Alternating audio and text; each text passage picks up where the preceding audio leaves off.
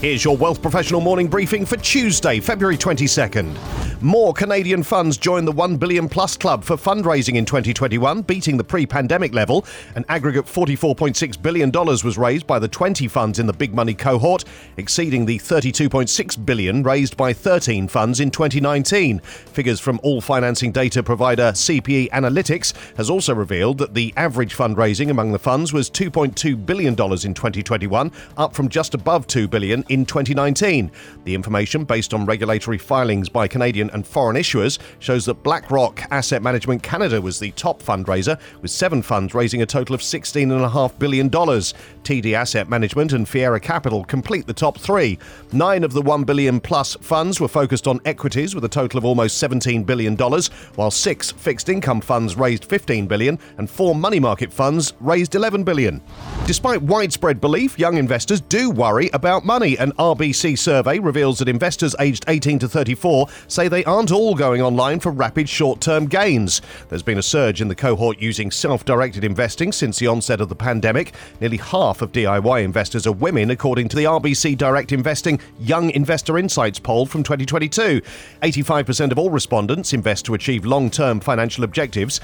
86% believe that DIY investing is a critical component of their long-term financial security. 2/5 believe that investing will help them achieve their goals now and in the future, and 1/5 say they know what they're doing when it comes to investing.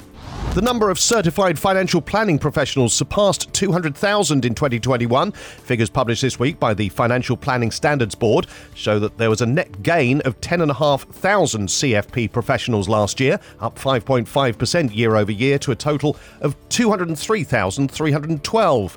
In Canada, there was a net gain of 397 to a total of 16,797, making it one of the 7 top growth markets for CFP professionals, along with the US, China, Brazil, Japan, Indonesia, and India. Only the United States, China, and Japan have more CFP professionals in total than Canada.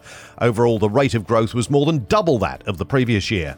Today's the last day to nominate deserving contenders for the 2022 Wealth Professional Awards. After 2 years of being held in a virtual format, the event is returning to its original in-person red carpet roots on June 1st, 2022 at the Liberty Grand in Toronto. There'll be 23 awards up for grabs this year, each one recognising the efforts of those whose dedication to client service and professionalism has helped to elevate the Canadian wealth industry.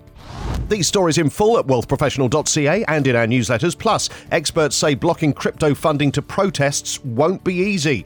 Expect more advisor investigations as regulators start CFR sweeps, and how to invest in US farmland.